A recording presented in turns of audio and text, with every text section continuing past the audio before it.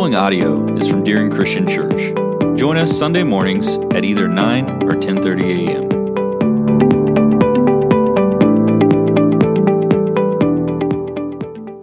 The good life. Question, what is the good life? That's what we're talking about right now.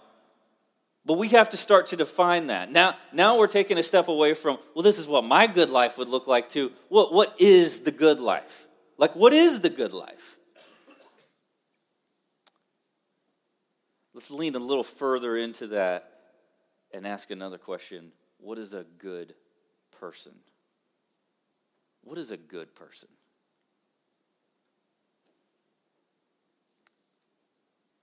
Do we not say that they exist? See if you can finish this for me. You know so-and-so, he's a good guy. You know so-and-so, he's a good, I would say dude. He's a good dude, okay? Is that not something that's in our vocabulary? I know ladies, you might do, I don't know what is the ladies thing there? You know, is there a thing that ladies say? Because I know guys, that's something that guys say. I don't know what it is for you, but I know you're not like, he's a good dude, you know? I just can't really see. I'm looking around, I'm like, it doesn't really seem like that's probably something that says gals from you. But I'm sure you've heard some of us guys say something like that. What does that mean? What does that mean? Do they exist? Well, I know for me, we kind of have to define it a little bit. When we sat down with anybody that's in marriage, Jen and I, and we've talked through different things in our own marriage, because we'll do that from time to time. If, somebody's in a tough place or somebody's in a good place or whatever, and they just want to talk about marriage and life. And, at some point, one of the things we end up talking about love and defining love and what that means for you and what that means for you. And what we found is not only do we have somewhat different definitions, but when we sat down with other couples, we realized that, when you say I love you, that means this, and when you say I love you, that means this.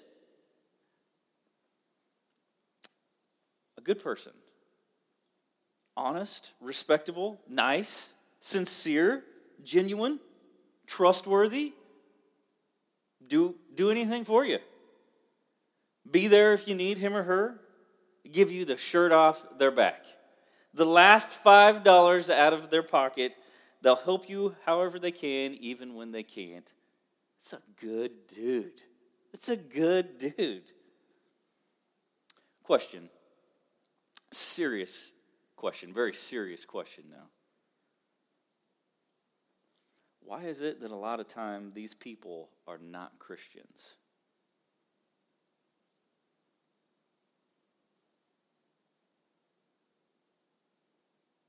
Or are they, and they simply are living it louder in action than in word? That's a provoking thought when I started to think through people that maybe I have given that title to. It's a good dude. Just something to chew on. My life experiences have shown me firsthand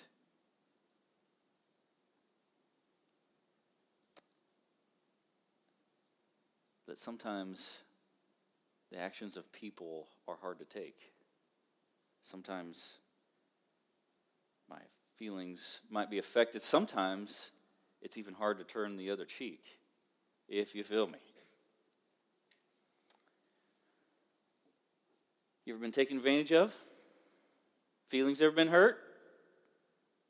See, that feelings hurt deal, that's a tough thing. Most guys would rather be punched in the throat than, talk about feelings or have their feelings hurt, or, when a guy is like, hey, my feelings are kind of like that. We just entered into a very serious conversation, right? When was the last time you sat down, fellas, and you're like, my feelings? And every woman in the room was like, what? Tell me about your feelings. I'd like to hear about your feelings a little bit. I didn't know these things existed and were out there.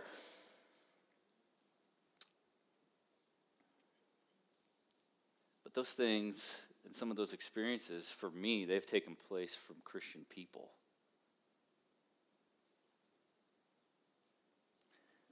here's the thing. I've also participated in those things, in hurting feelings, and letting others down, and treating people that was a way that would not be by the definition that I even produced earlier of being a good dude. And I just want to take the time to say, I'm truly sorry if I've ever come across or acted that way to you. I'm sorry. I'm sorry. I'm sorry that I didn't live what I preached. I'm sorry.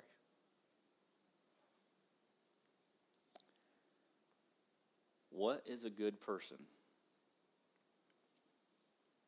What is a good person? Mark 10:17, Jesus was called a good person by the rich young ruler. We're going to look at the text a little later, so you don't even got to turn there right now. Jesus was called a good person by the rich young ruler, which Jesus' response was, there is none good except for God. God alone is good.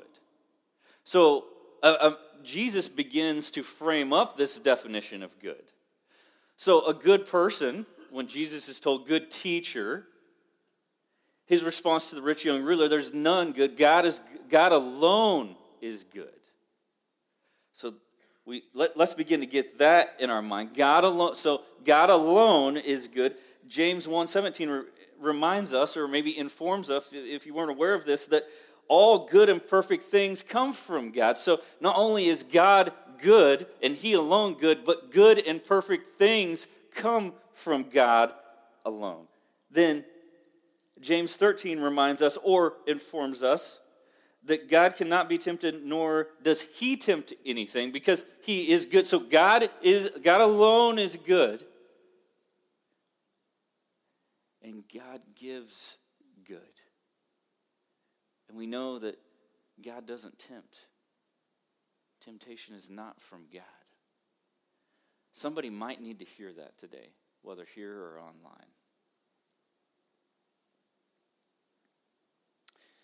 So let's define good for a moment, for the sake of the rest of our conversation. If we're going to talk about good people, what it means to be good, if we're going to talk about that, let's define this God, this good. The good we're talking about today is godly. It's holy. It's righteous. That's the good we're talking about today. As we can see that even Jesus said God alone is good. So let's make sure that we're thinking about this good life, this good person, that we're thinking about them with the right terminology in mind as we move from here forward. Good, it's not about knowledge and knowing. That's for sure. That's for sure. Good is about living, being, and doing. It's about loving. That's good. And we're going to see that as we continue to move into this text. The Sermon on the Mount, it seems like this has been like part of my life this week, okay? Jamie, when we were talking, he's like, hey, would you look at this week? And I was like, sure, I got nothing going on that week. I'm going to Dallas. Going to be driving through a snowstorm on the south side of Dallas on Thursday, watching the news. Like, I got it, hon, 10-2. I got it. We got this. But there was this deal going on down there. There's I don't know if you've seen that series, the Chosen series, but they were filming the part of the Sermon on the Mount, the feeding of the 5,000. Jen and Tig, they're going to sign autographs someday because you'll see, little bits of the side of their hair or their ear or something somewhere amongst the crowd, and they're like, that was my ear. That was my ear in that shot, And they got lots of cool stories. It's 10-2. We're getting there safe. We're getting home safe. That's what we're doing this week. Sermon on the Mount just seems like it was just part of my week. The key text we're going to be looking at today is Matthew 5:17 through 20. This is part of the Sermon on the Mount. Jesus has delivered up to this point really the equation for you want to be blessed. You want this hashtag blessed life that Jamie was talking about last week. Like, Jesus has laid this out in Matthew 5 already. Like, there is blessing, there's promise of blessing, and here are things that are attached to it. We call them the Beatitudes. He just got done talking about, like, we're the salt and the light of the earth. Christians, the Sermon on the Mount was first, if we get there, it's like, man, if you're a student in the room and it's like, are we talking about the Sermon on the Mount again? We are, because that's just the text that we're coming to, because we've spent a lot of time on the Sermon on the Mount this school year amongst students. Jesus is preaching not to the pagan culture, not to just whoever was. Jesus' primary audience were the disciples. They drew into him, and he's teaching them, and over them, earshot, people were gathered all over the place until we get to the feeding of the 5,000. They're like, Jesus, there's a bunch of people here, okay? If they leave, they're going to stagger out of here famished, and who knows what's going to happen to them. And then we know what happened there. They got fed, but they were already being fed. Matthew 5:17-20 says, I'll be reading out of the NIV. Do not think that I have come to abolish the law or the prophets. I have not come to abolish them, but to fulfill them. For very truly I tell you, until heaven and earth disappear, not the smallest letter nor the least stroke of pen will by any means disappear from the law until everything is accomplished. Verse 19, therefore anyone who sets aside one of the least of these commands and teaches others accordingly will be called the least in the kingdom of heaven. But whoever practices and teaches these commands will be called great in the kingdom of heaven. Verse 20, and this is our key verse that we're going to land on today. For I tell you that unless your righteousness, remember, think about how we're defining good, your righteousness, your goodness, your holiness surpasses that of the Pharisees and the teachers of the law, you will certainly not enter the kingdom of heaven. That had to be a shocking statement to the disciples as they're sitting there, and they're like, the Pharisees, like they keep the law to, like they're making laws about keeping the laws. I mean, they got, women aren't even braiding hair on the Sabbath. They're following Jesus around, trying to set these verbal and physical traps to catch him, and these smallest little minute acts of breaking the law so they can call out some sort of heresy.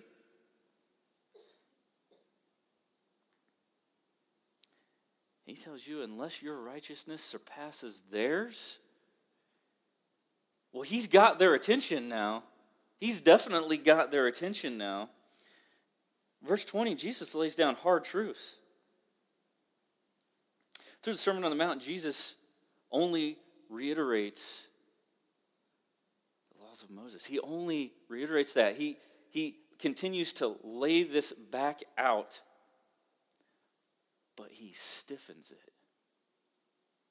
He stiffens the law that was already, we were already incapable of even keeping this law. The law was not primarily about drawing the Israelites closer to God, but further exposing their desperate need for God, and to showing the pagan cultures and people groups around them that there was something different, that they were living different by keeping this law.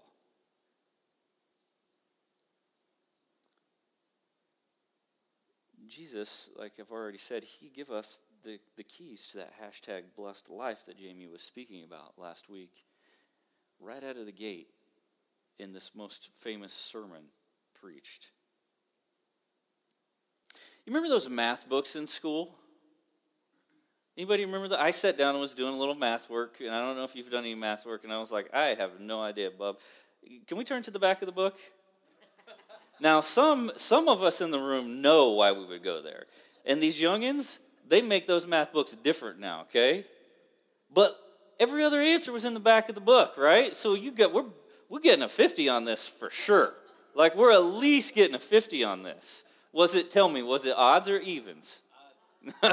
How did you know? You looked in the back of the book, didn't you? We all looked in the back of the book because it's just to see how far works, right? Right? The Beatitudes, Jesus is laying that out. Like, the answers are there. Like, if we want a blessed life, he's laying that out before we get to where we're at today.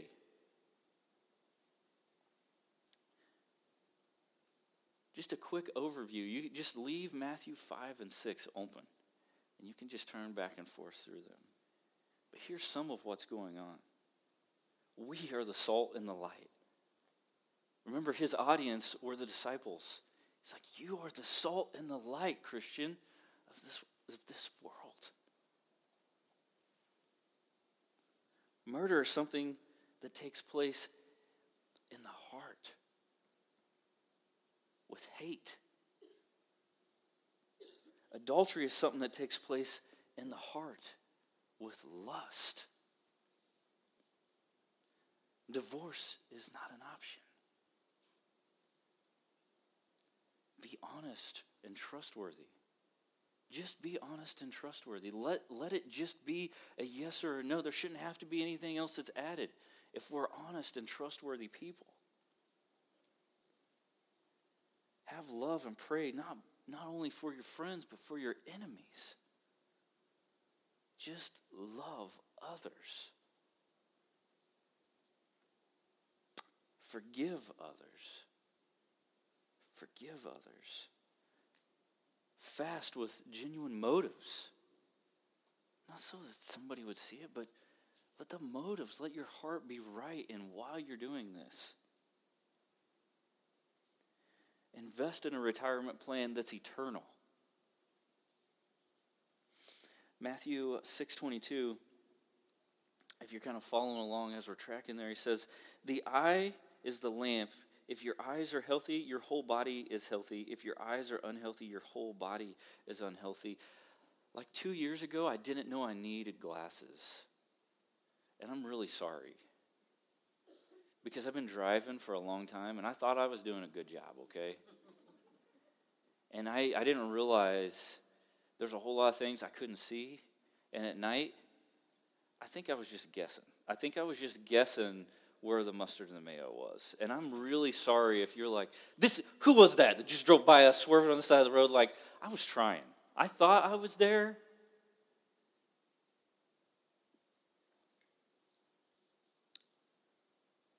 But if the eye is looking at what is good,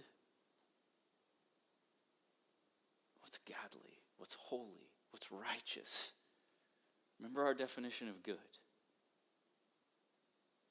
That goodness is becoming part of us. And who is good? Say it. Who is good? God alone. God alone. If our eye is focused on God, His righteousness, His holiness, that's where our eye is focused. But if it's not, if it's focused on something else, the opposite of that goodness flowing from us and being about us would be badness. I don't know, not goodness.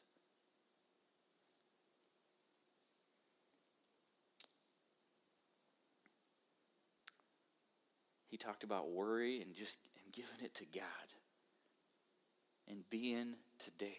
Being present in today. He talked about rightfully observing and judging others. Seeking God and inviting His Holy Spirit into our lives. The path, He let us know, He reminded us the path to righteousness and the Lord, it's narrow and it's more difficult and it's going to be harder to stay on that path. That there are both true and false disciples. The direction of their heart is the primary difference. Those who choose to live and build their lives foolishly will not only be responsible for those decisions, but there are devastating consequences for those decisions. If If you haven't ever read the Sermon on the Mount, spend some time in it this week. Spend some time in it. Especially if we're talking about the goodness of God.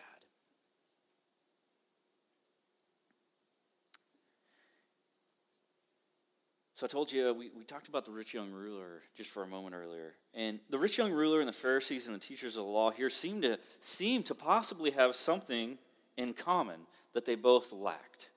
Okay?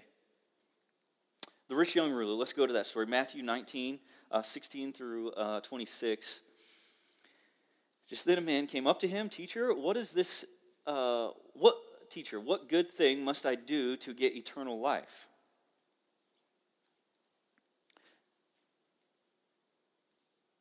Jesus replied, there's only one who is good. There's only one who is good.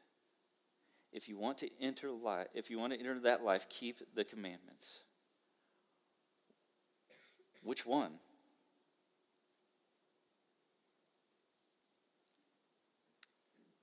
Don't murder, don't commit adultery, don't steal, don't give false testimony, honor your mother and father, love your neighbor as yourself. The young man says, well, I've kept all those. I've done a really good job. I've done a really good job in that area. I've kept those commandments. I'm a good person. Okay? If we break down the 10 Commandments, we got this first portion over here that has to do with God. And we got this second portion that has to do with primarily others. Jesus only lists here the portion that dealt with others. He was doing a really good job at those. He's like, I keep those commandments. You know who else kept those? The Pharisees. And they kept close eye on keeping those.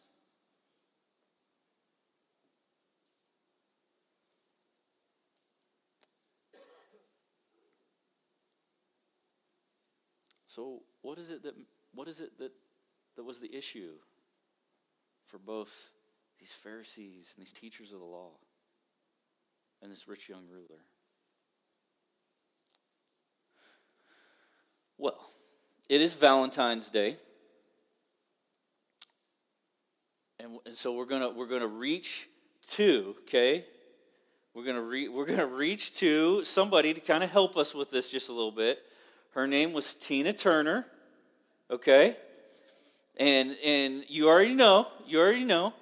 And so we maybe we need to sing here. I don't know. Maybe we need to do that. But Tina Turner, okay, asked the question. We got to do. We didn't even, come on now. Let's what? Tina Turner posed the question. There we go. We're getting a little closer. I think we could spend a little time with it. I think we could. Guys on the live stream, I don't know if you can hear this, but this was worth braving the snow. What's love got to do with it? Jesus answers that question with this. Everything. Love has got everything to do with it. Matthew 22, 37 through 40, the greatest commandment, which Jesus would sum up everything with, love God and love people. Love God and love people.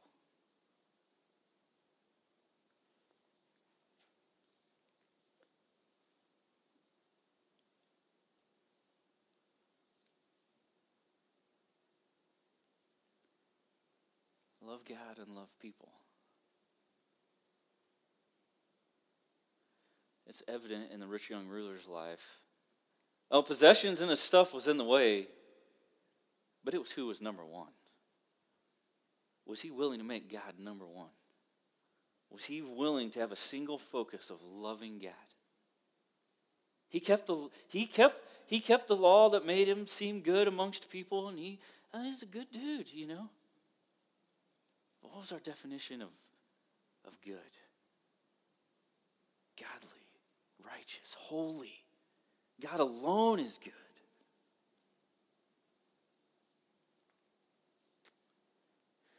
Today, we're getting ready to take communion together. For the Christian, and what I mean by that is the professing baptized believer, okay? Living with confidence in the hope we find in Jesus Christ, we're called by Jesus to a greater morality, to a greater righteousness, okay? Jesus is like, I know the law, but don't get just caught in the knowledge of the law. The heart, the love in the heart, it matters. It matters. That's the deeper righteousness that he's calling them to. Do you love God in your heart? Do you live a life evident that you're loving God in your heart? Or are you keeping law without loving God in your heart?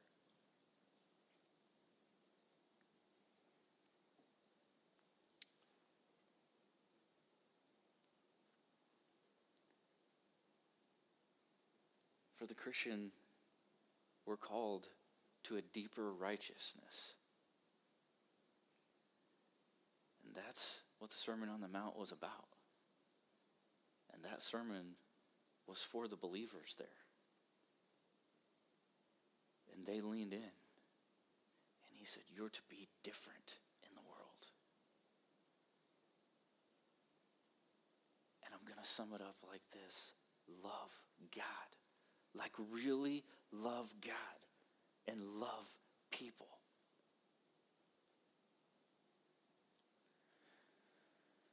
For those that we've not yet responded, maybe, you've not yet taken hold of God's love and grace and that invitation, I want you to know that it's truly about love. It is. 1 John 4:19 tells us, we love because he first loved us.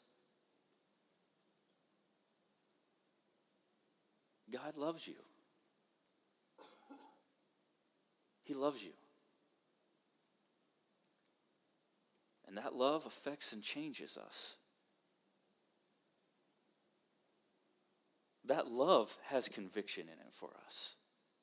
That love calls us to a deeper righteousness. Not for keeping law's sake, so that we might possess this like outward morality and principles as we go about living. That just puffs up and gets the nose up in the air. That's not godly. Godly is loving God. Loving God and loving others. It's a righteous goodness that is found only and had through knowing God, because God alone is good. God alone is good. The good life is found, Christians, when we push past the legalism. When we push past the legalism that's found in getting consumed with the law. I'm not saying that we shouldn't know the Word. I'm not saying that we shouldn't spend time in the Word. The Word is good. The Word grows us. But when we push past just simply knowing it,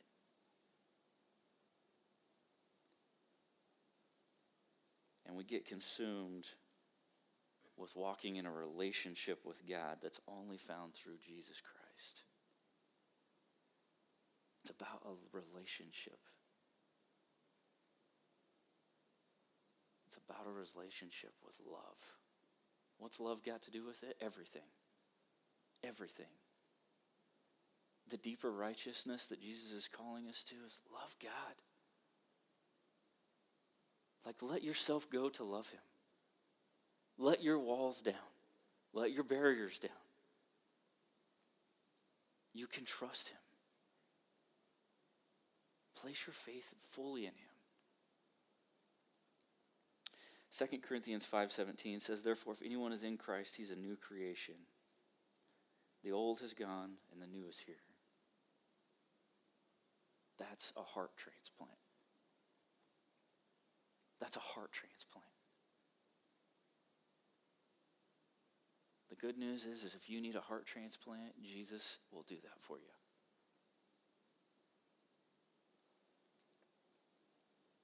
New creations with renewed hearts and minds and motives.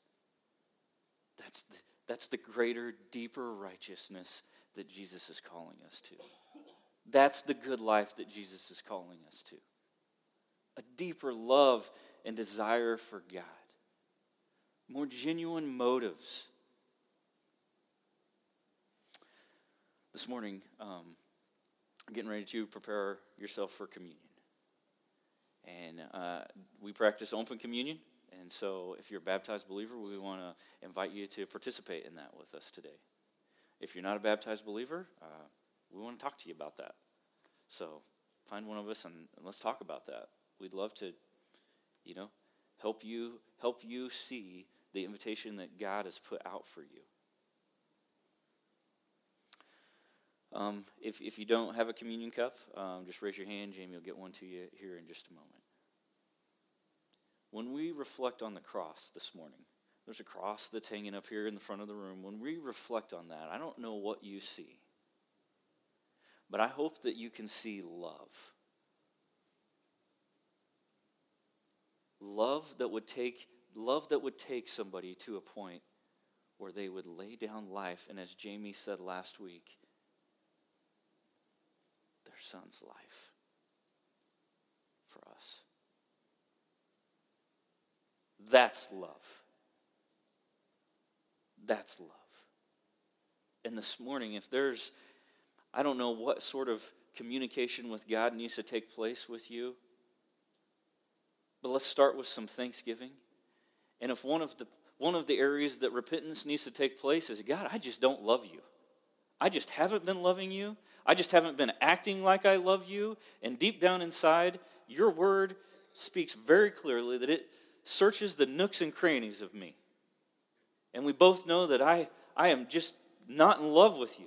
And I'm sorry. Maybe that's an area that repentance needs to take place.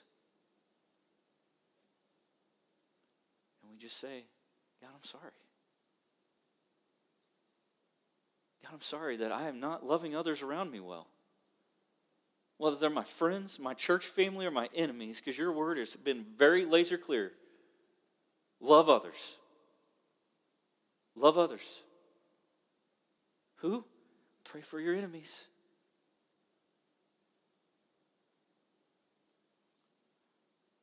I don't know how else we pursue a deeper righteousness